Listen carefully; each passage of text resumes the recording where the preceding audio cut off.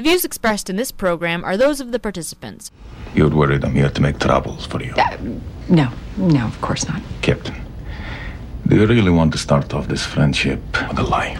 Okay, fine. The truth? A young man was murdered, and I don't want politics to get in the way of catching the bastard who did it. I'd murdered patient. Very rational. Rest assured, I do not wish to interfere in your case. I'm as far from the political animal as one can get. Hey, did you hear that the Russians are sending one of their own to ride along with us? Are you kidding me? Vasily Zhirov. He's part of the Russian Diplomatic Security Service. Red Heat is coming here? So a Russian? Yeah, Ivan Drago's in the house. I hear those guys are like automatons, strictly business. Well, if Boris is coming, could Natasha be far behind? It's gonna be trouble for the big moose and little squirrel. He's right behind me. Yeah. I know you. You're Richard Castle, no? Yes. The honor is mine! I see. Hey. I love your books. Many of Flights to Moscow have been kept company by Derek Storm.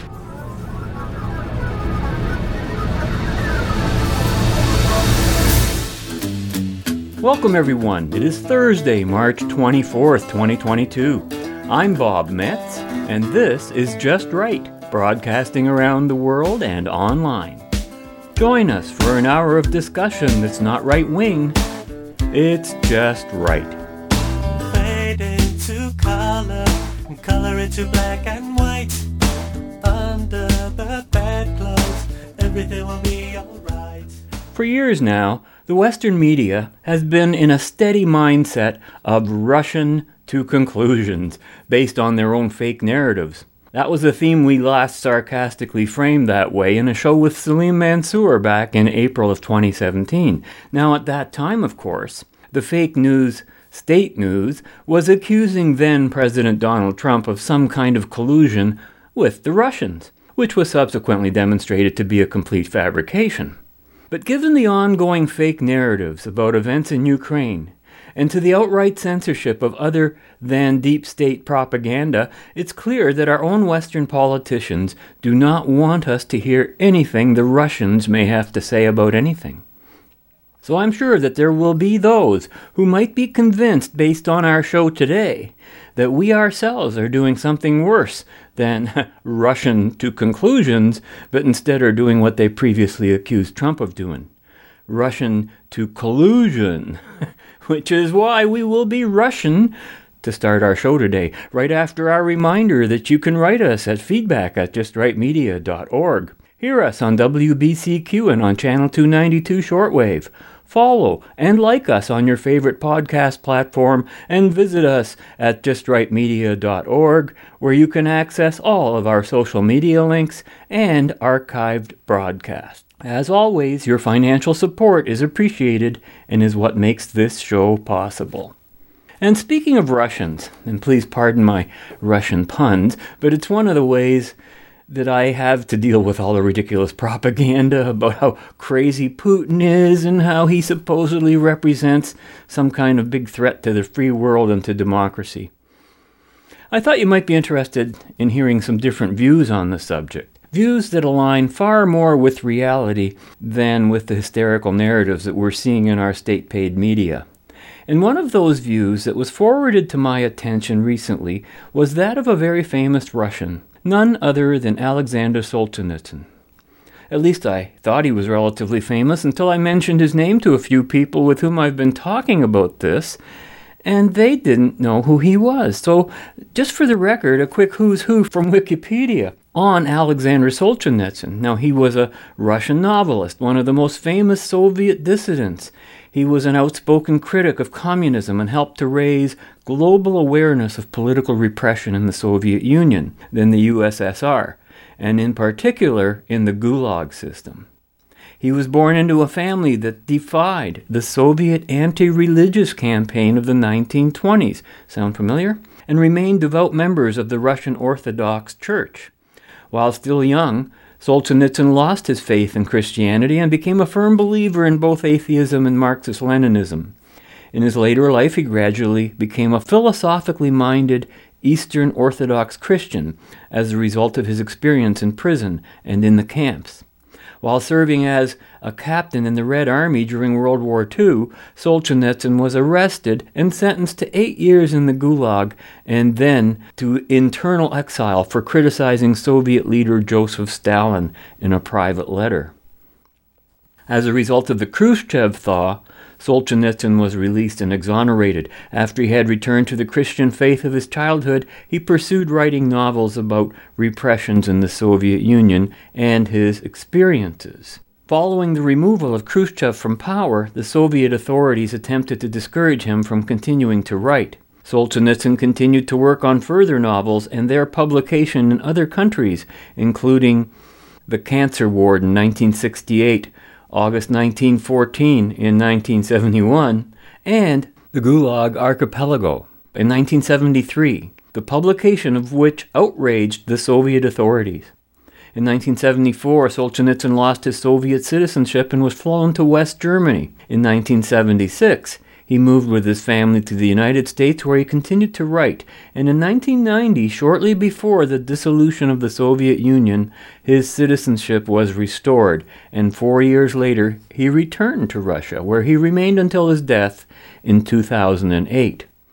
He was awarded the 1970 Nobel Prize in Literature for the ethical force with which he has pursued the indispensable traditions of Russian literature, and The Gulag Archipelago was a highly influential work that amounted to a head-on challenge to the Soviet state, and sold tens of millions of copies, end quote. Well, here's what the infamous critic of Russian dictatorship, Solzhenitsyn, had to say about Vladimir Putin, of all people, and I quote, "Vladimir Putin inherited a ransacked and bewildered country with a poor and demoralized people, and he started to do what was possible, a slow and gradual restoration. These efforts were not noticed nor appreciated immediately. In any case, one is hard-pressed to find examples in history when steps by one country to restore its strength were met favorably by other governments," end quote. Wow, well, not exactly a condemnation by a long shot, is it? And I should let you know that when it comes to the Gulag system of Russia, my own family had plenty of direct experience with that political phenomenon. Many of my aunts, uncles, and cousins, all just one generation or more older than me, literally spent time in Russian gulags, and my grandfather on my mother's side was starved to death along with millions of others in Ukraine, after having been taken by force from his own farm and family in Hungary by the Russians to work the fields of Ukraine. I remember whenever my mother would cite letters that her family received from her father during his years in Ukraine, her father would comment on how friendly and kind the Ukrainian people were, at least until they got orders from state authorities or were otherwise manipulated by political interests. Suddenly all the good people became obedient robots, abandoning all the humanity they previously displayed. Sound familiar?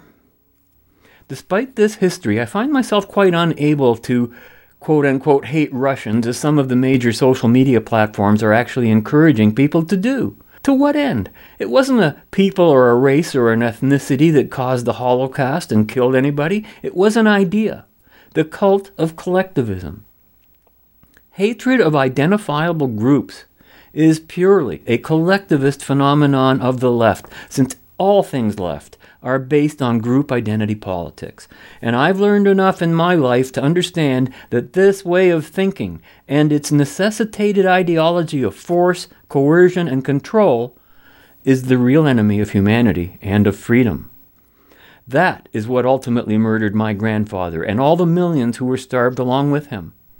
Those infected with any variant of collectivist thinking become political and social viruses, utterly poisonous to individual freedom, and that also alter the political and social DNA of an individualist society and even of the individual sovereign nation, all for the greatest of all collective tyrannies, globalism itself. How ironic that the philosopher I admire and respect the most happens to have been Russian. Born as Alice Rosenbaum in St. Petersburg, Russia, upon moving to America, she became famously known to the world under her pen name of Ayn Rand. Her works should be required reading and studied in every educational institution in a free society.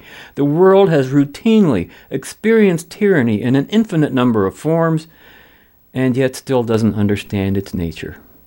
Ayn Rand did. As with Solzhenitsyn, it would appear that those who understand freedom best are those who have experienced life without freedom on a scale unimaginable to most.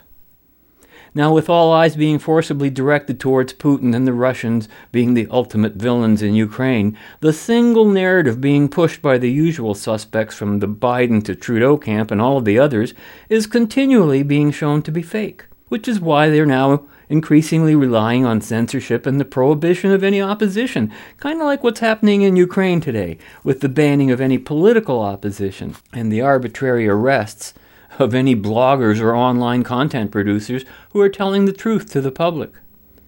And it's interesting, during a war or conflict, even the truth is regarded as propaganda, especially by the liars, but sometimes even by those seeking the truth, given the onslaught of information, misinformation, and disinformation. This is where a solid grounding in epistemology can prove to be very helpful in separating the wheat from the chaff. So, to broaden our own understanding of events in Ukraine, coming up next is an edited segment taken from Laura Lynn Tyler Thompson's interview with Lee Harding on March 16. Harding is a reporter and writer for several news publications, including the Epoch Times. And in his conversation with Laura Lynn, they talked about a lot of things, like from Ukraine to even the recent Batman movie, which was kind of interesting in its own right. But at the time of their discussion, Laura Lynn was actually in the United States accompanying the Truckers' Freedom Convoy there. So here's the critical part of their discussion on Ukraine and Putin, about which I'll have more to add when we return. With regards to the conflict in Ukraine, I had a friend who stopped by not that long ago, and he said, "So is Putin a good guy or a bad guy?" And I said he's neither. And I don't know if we can assign a moral high ground really to the West or to Russia. It's just a whole series of events of competing interests. Putin was saying to the French Prime Minister, look, we know we can't beat NATO, but NATO keeps moving east. We're a nuclear power too. So he says, your leaders are going to drag you into a war and there will be no winners. And that's pretty much what he said. People that are comparing Putin to Hitler and all this stuff, I don't know if they really know what they're saying. What do you say to the people who say, well, he's a murderer, he's KGB, Yeah, and Ukraine has become a hive of corruption in a lot of ways. And I do believe there's been a lot of Soros money and different things where it's gone to Ukraine. Sometimes we find that there's some schemes with money that goes to NGOs in some of these places, and then it comes back to the politicians. So it's almost like our tax dollars are being used as a form of almost money laundering through foreign aid. So when I talk about this, I'm not talking about whether it's a moral war, because we really don't know. There's some things we know are happening, and then there's what they call the fog of war. And it's not until the dust settles that you know what really has happened.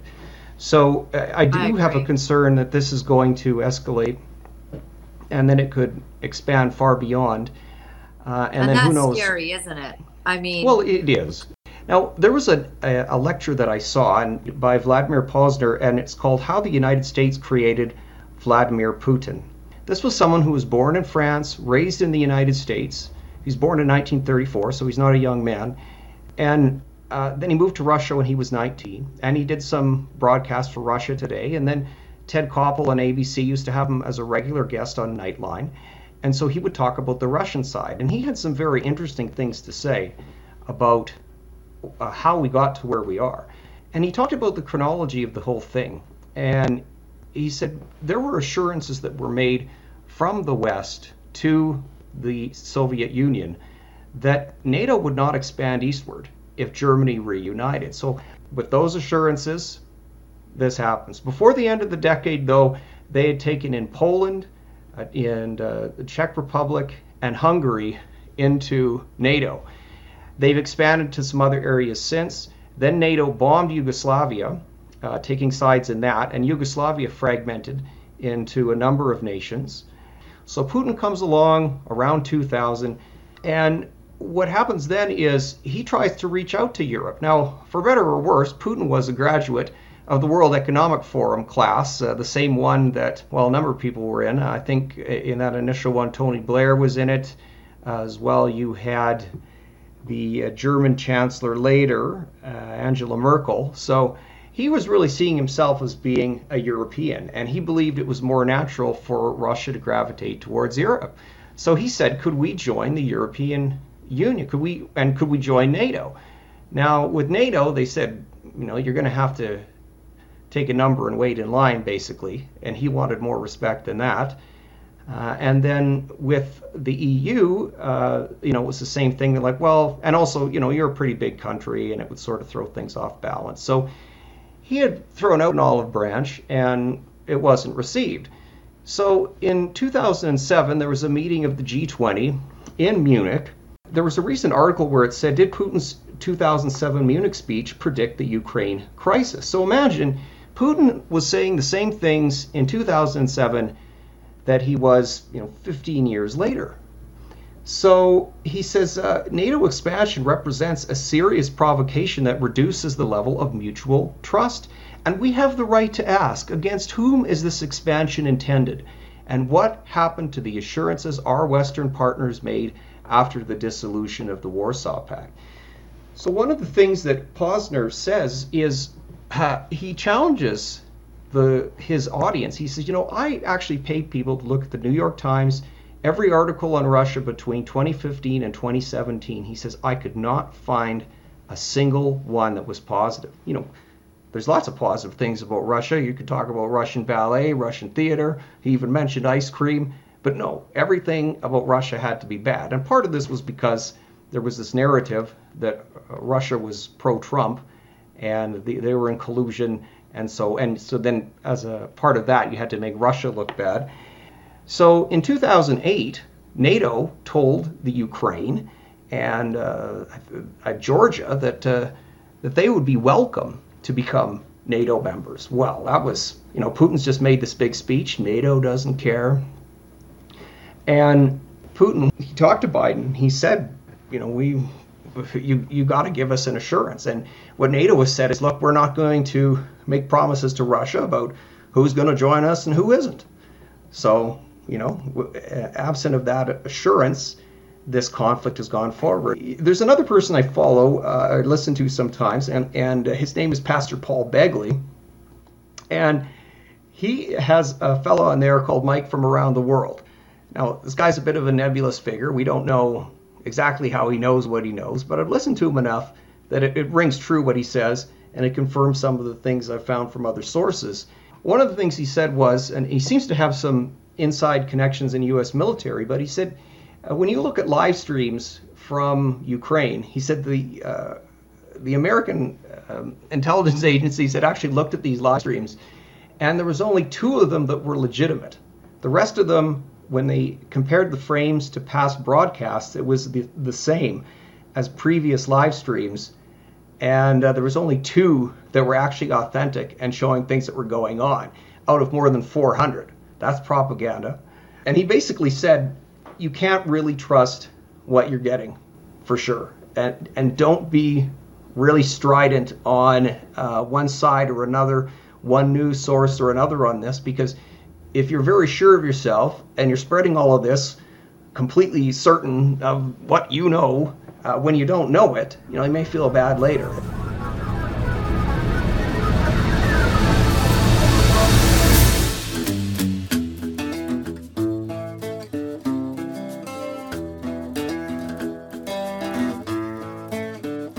This is just part of a larger game of chess, really for the whole world. And the West isn't guiltless either. One of the people that I tune into, and I'll just say straight up, confess it right here, is Tucker Carlson. I tune in to see what he says almost every night. And if we've been traveling, then I get it on Siri so that I can hear his take. I find this man to be credible.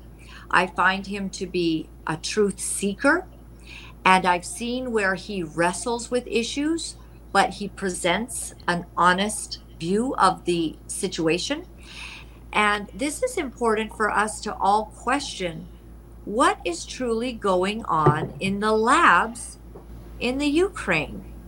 And is it true that there are labs? Because you will see that some people have called that a conspiracy theory, yet now we know it's fully admitted to. So take a listen to this, everyone, and then I'll get your take on all of this. Here's what Tulsi Gabbard actually said that made Mitt Romney accuse her of betraying her own country. Watch. Here are the undeniable facts. There are 25 to 30 U.S.-funded biolabs in Ukraine. According to the U.S. government, these biolabs are conducting research on dangerous pathogens.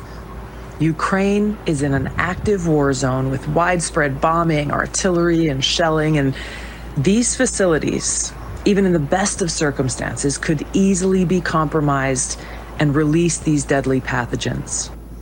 Yeah, she hates our country because she's worried that a pathogen might escape from a biolab and hurt people. There's no recent precedent for that, so she's clearly listening to Alex Jones too much, and she's treasonous. Actually, everything that Tulsi Gabbard said, as you know, is true. It's not a Republican issue, it's not a Democrat issue, it's a factual issue. And even in war, truth is a defense. In fact, it's the only defense. Is it true? And in a free country, you can speak the truth. That right can never be taken away, or else it's not a free country. But Tulsi Gabbard addressed, and only addressed, the danger that innocent people could die because these weapons, apparently these pathogens, these agents, exist in Ukraine. She didn't blame it on Russia. She didn't blame anybody. She just said, this is the thing. Unsecured bioweapons in a war zone are a bad idea. That's not reasonable now? That's treason? Reason isn't part of the way people are thinking now. Everybody in leadership has completely lost the ability to think beyond the next tweet. Who is thinking about tomorrow or next month or 20 years from now? Not one person. And anyone who tries is an agent of Putin. Now to a story of Russian disinformation that has been quickly embraced and amplified by some in America's right-wing media. When State Department Undersecretary Victoria Nuland confirmed this week that there was bio-research going on in Ukraine, critics say that Tucker Carlson of Fox News took those remarks out of context. Now you see the Chinese government kind of openly repeating Russian propaganda, for example, about the use of supposed American biolabs in Ukraine. This Russian misinformation about biolabs in Ukraine, people on the Trump right who are actually parroting Russian propaganda every day and every night. These supposed biolabs. Well, the U.S. government says they have biolabs and told us under oath that they're worried about the contents of these biolabs, which they failed to secure, might get into the wrong hands. One of the things that Mike from around the world has said was that the day before they were like Putin had gotten a report about ethnic cleansing, and that they made a move there in Ukraine a day before it was supposed to happen. So they knew things were ramping up and they were going to get rid of the Russian population. Now, can I prove that? No, we don't know. We just really don't know. And so we have to have a certain amount of reserve, not call people traitors and misinformation agents for saying things like what Tulsi Gabbard said. No, Putin's right. He says, why is NATO expanding? When you've got all these countries, you've got Poland in it, you've got Estonia, Latvia, Lithuania, they're just moving right to the border. So he's like, well, it's and you don't want me in your club, so clearly this is arranged at us. You know, when there was the whole thing going on after 9/11, Putin had actually phoned President Bush and said, we know you're going to need to have a military presence to deal with this, and we're going to accept that for what it is, and we're not going to counter you here. And so, I mean, there was lots of goodwill in the beginning. And here we are 20 years later. Yes, Putin was KGB. I think he's still KG. He's KG all right. And sure, I mean, there's reports, and even this Mike from around the world, where he's offed a lot of people that were a threat to him. And this is the other thing, too. If you look at Putin's motivation, is if you If you're too weak for too long, there's somebody who might do you in, and the devil we know might be not as bad as the devil we don't. Lee Harding's historical narrative was very much like the one expressed by Professor Salim Mansur on our own show back on March 3rd, which we titled Ukraine in the Fog of War. And while I found his overall narrative to coincide with what I've discovered to be generally true, I have to take issue with some of the concerns he raised, and those issues involved moral judgments, and also reflected attitudes that I've heard from many a commentator, including even Tucker Carlson recently, who this past Sunday referred to Putin's actions in Ukraine as being quote-unquote wrong, despite being understood to be justifiable. Now, to me, that's a contradiction. If something is truly justified, then that implies that justice is at play and that it is therefore moral. And this raises the issue of something known as retaliatory force, about which I'll have more to say in a moment. But Harding described Putin as being neither good nor bad, and that claiming some kind of moral high ground was not possible. That all we were seeing was just a series of events of competing interests. In other words, Harding was speaking within a moral vacuum, unwilling to make a moral judgment, apparently out of some fear of being proven to be wrong or feeling bad should that have been the case. When I'm talking about this, I'm not talking about whether it's a moral war, because there are some things we know are happening, and then there is the fog of war, he says. And to say, quote-unquote, just a series of competing interests, is to ignore the nature of those interests. Shooting at people who have differing interests is not competition. It is a war. Is every interest legitimate and justifiable? Are the interests of those who want to depopulate the planet something that should even be entertained for a second? Can't trust the info. Don't be sure of yourself or you'll feel bad later, Well, if your feelings are the priority over what you perceive to be the truth, then how can you ever be trusted, let alone trust yourself?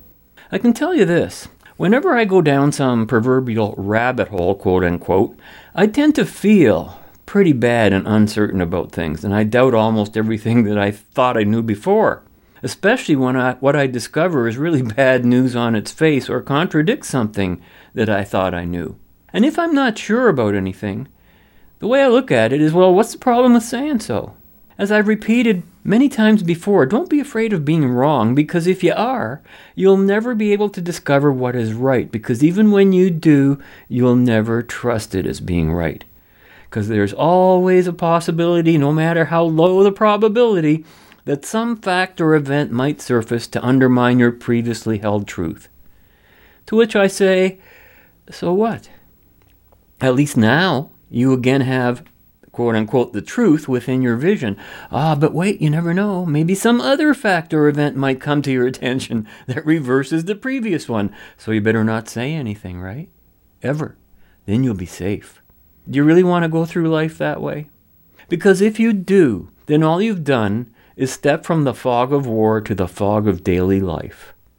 Remember that description of how most people live in a state of being semi-embalmed that we discussed recently? So apparently, morality or judgment cannot be exercised unless you can be 100% certain of all the pertinent facts. Well, I got news for you. Not even a legitimate court of justice can be that infallible. And often, innocent people are incarcerated because the known facts at the time made them the victim of circumstantial evidence. Or worse, because someone bore false witness against them. Yet everything Harding said about the history of Ukraine and of Putin's past actions, the things that we know that happened, would speak to the fact that Putin is completely justified in what he has been doing. He's clearly been lied to for years by the Western powers and NATO. And so in no way can he morally trust them. Is it any wonder? Would you? One thing's certain, our own governments have been completely immoral and unjustified in everything they've been doing for the past 3 years and beyond.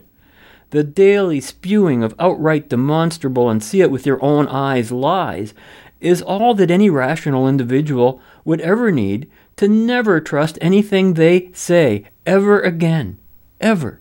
about anything. They lie about climate change. They lie about COVID. They lie about 2-week lockdowns and flattening imaginary curves. They lie about vaccines.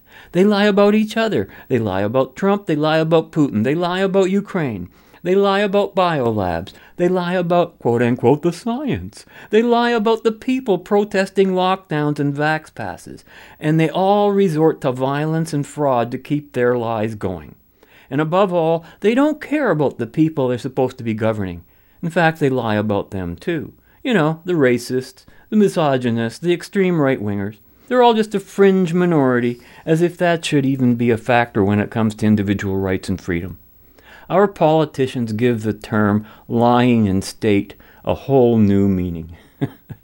Seems to me that part of the moral hesitancy I see when people talk about controversial issues and conflicts has a lot to do with their understanding of the nature and morality of the use of force, and most importantly, about the relationship of force to individual rights. So let's be clear about one immutable principle. To have a right to something, including your own life and property, means that you have the right to use force against anyone attempting to deprive you of what is yours by right. Now, as a society, we've delegated some of the rights to retaliate to our governments so as to place that force under some objective standard of justice. But consider the moral ambivalence and confusion. Killing someone in self-defense is rarely referred to as being something good or right, but it is always considered justifiable. Why is that? Well, because when it comes down to a person's life itself, or to one's own survival, it's either you defending yourself or the other guy attacking you and letting him kill you. And if you do that, so you won't be guilty of killing someone yourself, well, that's called making a sacrifice. And it's immoral because in so doing, you've allowed evil to win over the good. Sacrifice is always about sacrificing the good to the evil, about giving up a greater value for a lesser value. Otherwise, it wouldn't be called a sacrifice. And in the fuzzy world of libertarianism, for example, the issue of the justifiable use of force boils down to the difference between someone who initiates its use to violate the right of another and someone who defensively uses force to prevent that violation. But what happens when the thief or murderer gets away with his crime at the immediate time that it was committed? I mean, it's too late to use defensive force. Enter the third dimension of force, the one that matters most to the body politic, and that is retaliatory force, which is the primary nature of the force that we delegate to governments. And in the administration of what we call justice, governments deal in the use of retaliatory force. That's why we have courts and police. So justice is all about retaliatory force, not initiatory nor simply defensive. And this is an extraordinarily fundamental principle, established in our childhoods. Take, for example, two kids, Johnny and Mary. "Johnny hit me first," shouts Mary, in justifying her hitting Johnny. "But Mary took my toy away from me," retorts Johnny, in justifying his action. So who started this conflict? Is it always the person who uses physical force first? Or is it the person who committed an injustice first? Now, I experience this dilemma regularly when my two youngest twin grandkids spend an overnight stay with Grandpa. So how do I usually resolve their argument? I don't. I let them resolve it themselves, but I generally won't put up with any actual physical fighting because, well, there's just too many breakables in my apartment. But I won't pick sides or administer any justice, quote-unquote, either.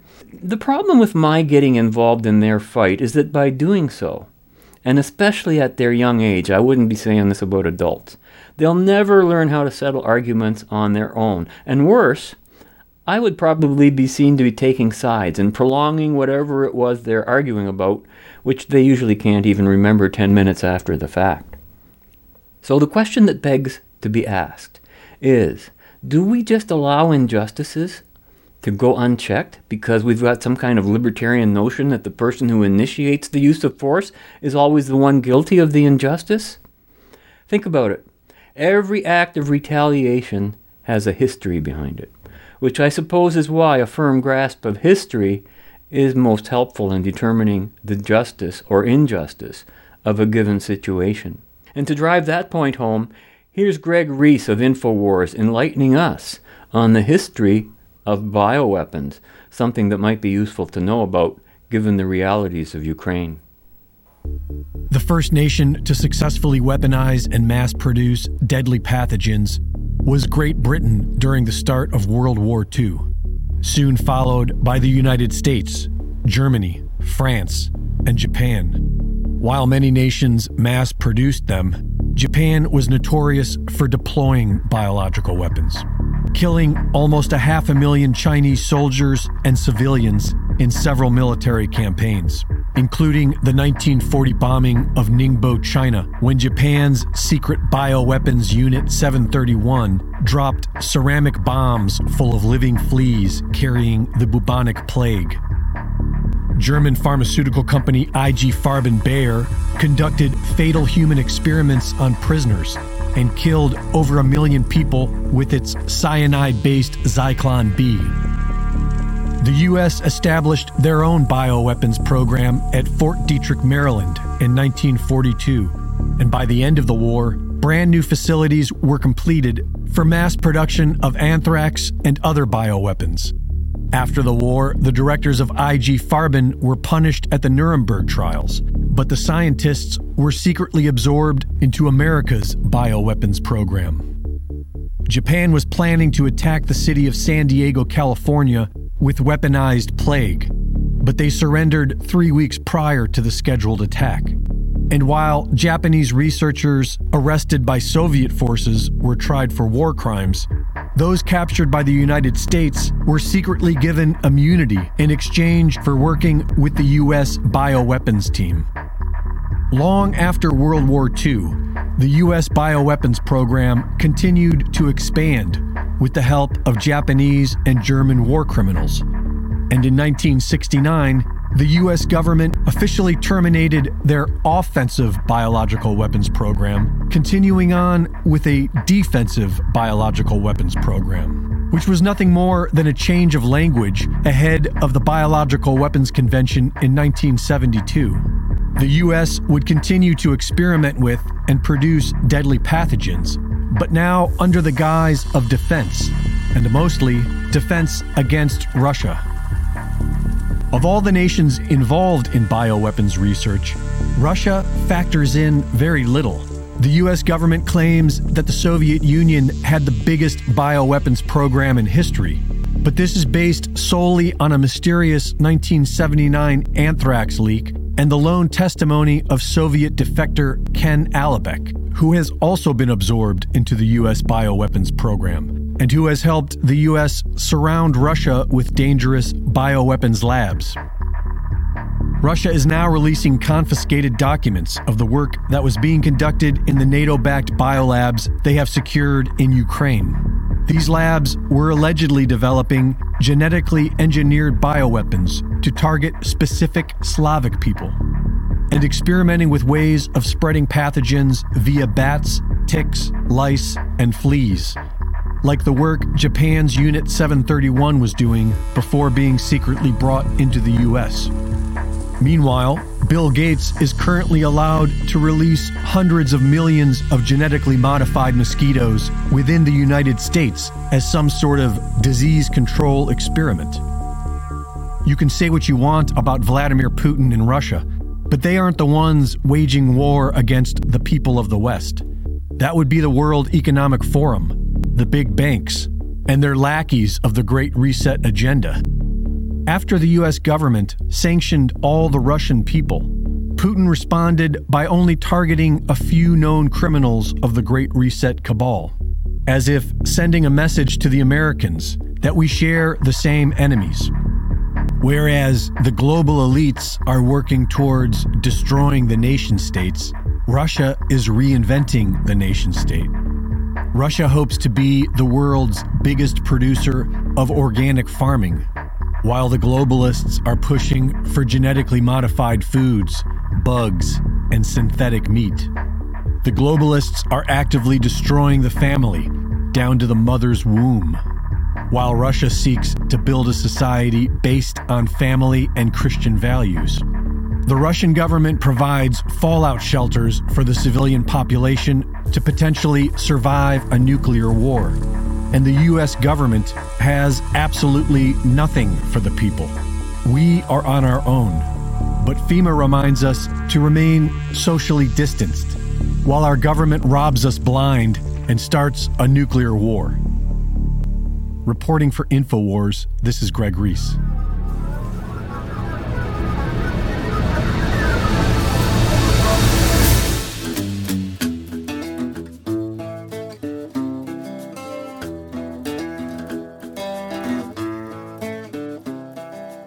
The title of the book will be Heat and Ice. Ice is the code name for the new Russian super spy who's Nikki Heat, new nemesis. Enemy from the east, a new Cold War. Cold War, yes. But though Heat and Ice are rivals, their sexual attraction is like nuclear fire. Lily, I have to admit, you are not at all what I expected. You thought I'd be like Red Heat. Yeah. That is old Russia. I am do Russia. Isn't that our suspect? What a coincidence. Your detective friends didn't have much luck questioning him. I wonder if we can do better. Oh, maybe we should leave it alone. Maybe we shouldn't interfere. Hello. Who are you? Hey, pick up book, young man. This here is Richard Castle, one of the great mystery writers of our time, and he has a few questions for you about the murder of Grigory Mishkin. Get lost, Ivan. If the cops can't touch me, what are you guys going to do? Diplomatic immunity. It is like a soft fur coat that keeps you warm and cozy in America. But, my friend, Russian justice plays by different rules. What is Russian justice? Oh, how should I describe this? Oh, yes. When you're in Ibiza next month, you might wake up on the beach without your feet. Okay. How the hell did you get Jurgen to talk? Vasily helped him see the value of honesty. What can I say? I'm a people's person. You are listening to Just Right, broadcasting around the world and online. I just wanted to take a moment to address a brief comment recently made by the infamous Klaus Schwab that has been making the rounds on dozens of various blog shows and social media sites. But so far, I haven't really heard anyone identify the real significance of his statement. Give a listen. What pleasure to be together again and to design the future. We are here to develop the great narrative, a story for the future. In order to shape the future, you have first to imagine the future, you have to design the future, and then you have to execute. Here, I think the next 2 days, we will look how we imagine, how we design, how we execute the great narratives, how we define the story of our world for the future. Notice how Schwab offered no specifics about his future story, and note the key words he used repeatedly: narrative, stories, and future. That's the formula used by all collectivist dictators. At some point in the future, they all promise, we'll get our heavenly reward for the sacrifices asked of us today. From Hitler to Stalin to every despot the world has ever known, their essential narratives were all the same. Some promise future reward for your misery in the present. And most people don't even live long enough to reach that promised future. But in reality, ends and means are always the same. If the means of achieving the end is sacrifice, then the ends are also a perpetual sacrifice, and the promised rewards never materialize, because there aren't any. Sacrifice is both the means and the end. But the fraud is even worse than that. Life exists only in the present, not in the past nor in some imagined or never imagined future. The future is always the future, and in spinning narratives about imagining, designing, and executing the future, Schwab is essentially describing a permanent dictatorship, not much different in principle from the one in which we live now. This is why freedom and capitalism are so much hated by futurist collectivists. The ends and means under freedom are the same. Once you live in a free society, you've reached your destination. It's certainly clear that Klaus is acutely aware of the importance of the narrative, because he knows that's all he has. COVID has all been a narrative without substance. The dangers of climate change have all been a narrative. The war in Ukraine is a narrative. What an outrageous and contradictory future they are promising. You'll own nothing and be happy. And this they have the gall to call stakeholder capitalism. Capitalism is all about ownership and free markets. Markets free of coercion and free from government control. Markets in which individuals can produce, sell, trade, and consume things that they own. Just think of any produced object. Let's say a car. There it sits, parked on the side of the road. But nobody owns it? So who gets to use it? Nobody? Everybody? Anybody see any problems with this own-nothing society yet? And in the world of Klaus Schwab, even possession does not confer ownership because there's no such thing as ownership. Now, of course, in the real world, a world without ownership, there would be no cars to own in the first place because the very production of a car requires ownership. Ownership of everything from the patents to the product itself. The future world of Klaus Schwab is not even definable using the terms that he uses. But there already exists a word to describe his future: fascism. All variants of collectivism and socialist schemes promise something for some distant reward in the future, a future that never materializes because by definition and identity alone, all collectivist schemes are disconnected from reality, from reason, and most importantly, from the nature of human beings as conscious beings with a free will. And what's interesting to note is that Vladimir Putin and Klaus Schwab are arch enemies. Putin's a nationalist while Schwab is a globalist. And right now, Ukraine is one of their battlefronts. 2 weeks ago, bioweapons labs in Ukraine were a QAnon conspiracy theory. Well, now thanks to Marco Rubio and Victoria Nuland, we know that they're real. But we still need a lot more details, and right now we're getting them from the Russians. According to the Russian Ministry of Defense, there's evidence that researchers in the Ukraine were working on creating special viruses that could be used to target specific ethnic groups as weapons of war or as part of a wider depopulation agenda.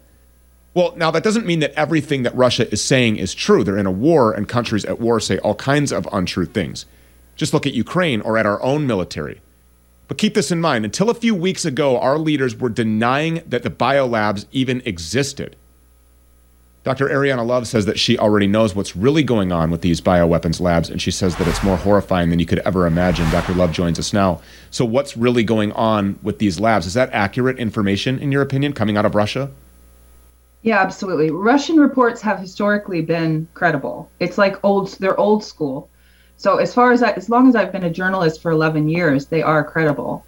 Russia's military operation in Ukraine, it's all for the denazification and demilitarization of the country, as well as to seize control and destroy and expose the U.S. bioweapons labs to the world. So Russia is liberating the Ukrainian people after 8 years of genocide and ethnic cleansing. On the other side is the U.S. deep state and NATO allies who have been using Ukraine for the manufacturing and exportation of biological weapons for this COVID-19 democide. Russia exposed that the U.S. government, DOD, and NATO partners funded and operated 30 biolabs in Ukraine under COVID-19 prevention program. But in actuality, they were producing bioweapons that are being used in this vaccine holocaust. Where's the proof of that? I mean, where is the proof of that? So Russia revealed 145 species of bioweapons and have been studied in Ukraine, and 2 of them are crossing into Russia. This is according to Russian military reports. Parasites and insect vectors that transmit severe infectious diseases to humans were being smuggled out of Ukraine, and the biosamples were being transferred abroad from a biolab in Kharkov. So routes into Europe were already being mapped, And they were working on dangerous coronavirus specimens and how to spread it among populations. This was revealed by the Russians. So classified documents captured by the Russians reveal the paper trail between Ukrainian biolabs and the Doherty Institute in Australia. The former president, Barack Obama, himself had authorized the construction of these biolabs in Ukraine for creating level 3 dangerous pathogens in 2005. It was the Obama-Biden regime that established the coup d'etat in Kiev. The Azov battalion Nazis that are wreaking havoc in Ukraine were funded by Jewish oligarch billionaires with dual nationality to Israel, such as Igor Kolomoisky. Azov Nazis were supplied with Tavor rifles by the Israeli state. The neo-Nazis were able to officially integrate into the National Guard of Ukraine in 2014. Former U.S. Marine Corps officer Scott Ritter told George Galloway the first troops to be trained by U.S. and British soldiers were the neo-Nazi Azov battalion. So the Nazis violently overthrew the legitimate president of Ukraine and forced their way into the government. The Zelensky puppet regime and the militarized Nazis have been committing war crimes, atrocities, and targeting Russian Christian Ukrainians ever since. And those are the majority of Ukrainians are Russian Christian. So what you're saying is that the United States, specifically, actually not the United States, bad actors inside of the United States, Barack Obama and Joe Biden, along with the State Department and the CIA, conducted a violent overthrow of a democratically elected government that was elected in 2014. Both sides agreed that the vote was fair. They staged BLM-style riots. They practiced the same meddling and election theft as they implemented here, all of the PSYOPs included, so that they could develop bioweapons to target Christians. So Barack Obama wants to target Christians. Does that sound like a huge conspiracy to anybody? I think not. And so this person who allegedly was not even born here, and I believe that more and more. I mean, the truth is the guy was born in Kenya. He should have never been the president here anyways. He was selected and installed here. These people are selecting and installing governments worldwide to complete their agenda. This is Soros's war, is what this is. And so now there's even more coming out. This is not something that just is popping up with Vladimir Putin. This is instigated at the hands of our State Department, corrupt bad actors inside of the global cabal and the deep state here in the United States. From the very beginning, I said, if you want to blame anybody for this war, look no further than the United States deep state. And that's the Ukrainians, the poor Ukrainians have been suffering for years. It is a genocide. The U.S. government released documents in 2020 admitting that the biolabs in Ukraine are for vaccine development. And the U.S. Department of State had control over everything that happened in those labs. Russia revealed that the U.S. was developing plague, anthrax, cholera, Ebola, filoviruses, and much, much more. Ebola is in the Johnson & Johnson and Sinovac patents. The filovirus is used in Moderna.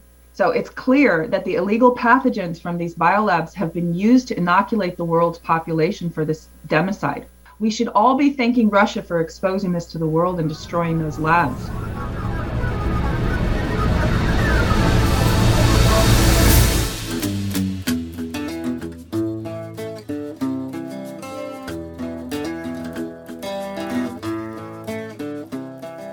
You have no business here, Captain. Mr. Oberon, are you aware that Sergei has been selling Russian trade secrets? Captain, this is a Russian matter. But he killed Grigory just... And it is a Russian matter. If you will excuse me, I have a plane to catch. I've been recalled to Moscow, where I shall pay a small fine and begin my retirement. A fine? That's his punishment. Would you do me a favor? Could you please tell my wife I said, маленьких воров сажают, великих выпускают на свободу. What does that mean? Small thieves get hanged, great ones go free. It's an old Russian proverb. Mr. Oberon, please revoke Sergei's immunity. Have him stand trial for Grigory's murder. It would set a very dangerous example. You see, Captain, Russian justice is very, very complicated. Oh, here is somebody who would like to say goodbye. You two look so unhappy. This breaks my heart. You're leaving town, same plane as Sergei? Yes. 9 hours to Moscow. but plenty of time to work on our heat and ice collaboration, yes? In fact, I have an idea for the ending. Vasily, I don't know. It goes like this. Nikki Heat and James Rook think the evil Russian has gotten away. What they don't know is Vladimir Ice has set in motion a plan to send the murderer to live out the rest of his miserable life at a lonely Russian outpost in Omnicorn. I've heard of that town. That's the coldest place on Earth. Takes 4 days to warm the ground with bow and fire before they can bury their dead. Is that where Sergei is headed? In Russia, there are far worse places than prison. Like I said, Russian justice is very complicated.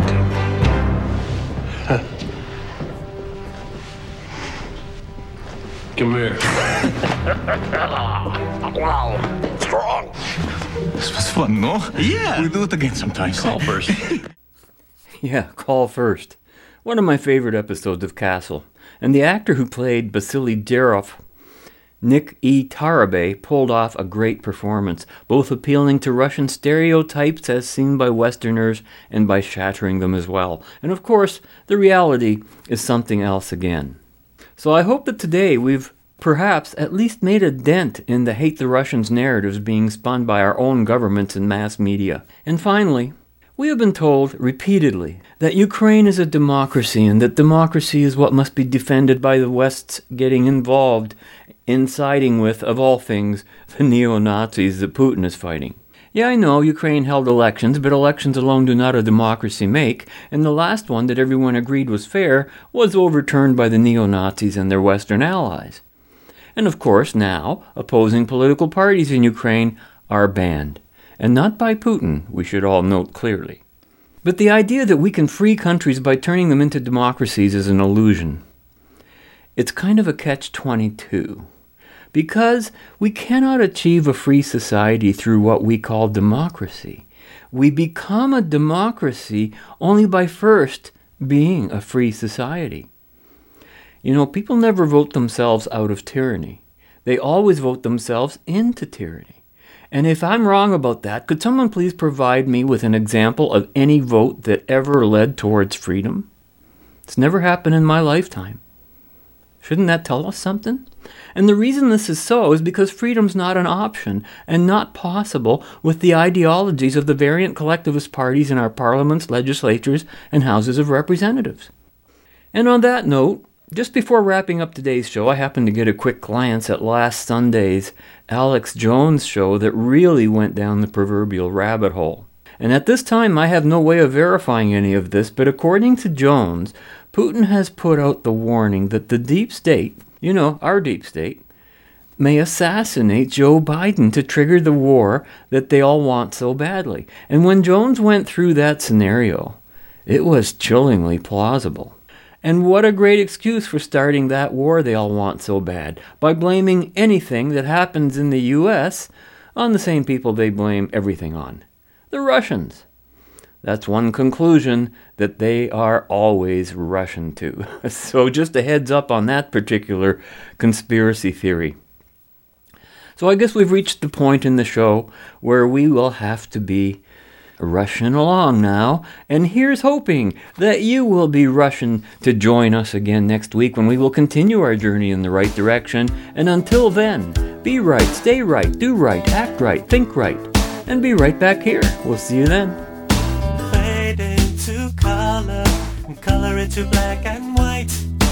Under the bedclothes, everything will be alright. All right, gentlemen. The first thing is, I don't want you to be discouraged by the complexity of the Russian language. All I want you to do is learn a few essential words. Now, the first word we're going to learn is tovarish, which means friend. It's an obvious way to greet someone. Okay? Now let me hear you repeat it. Tovarish. Very good. Well, hi, Schultz. Come on in. Hello. Now. What are you doing? We're learning a little Russian. Goodbye. Schultz, what's your hurry? It wouldn't hurt you to learn a little Russian, you know. What for? Well, I mean, suppose they liberate Stalag 13 before the Americans. They are coming? Could be. Goodbye. All right. Who told you? Oh, that's a professional secret. I'm sorry, I can't. Uh-huh. You have a radio hidden. You were listening to broadcast. You know it is verboten. If the commandant finds out, you all go to the cooler. What did the radio say, Turner? The Allies are winning on all fronts. All right.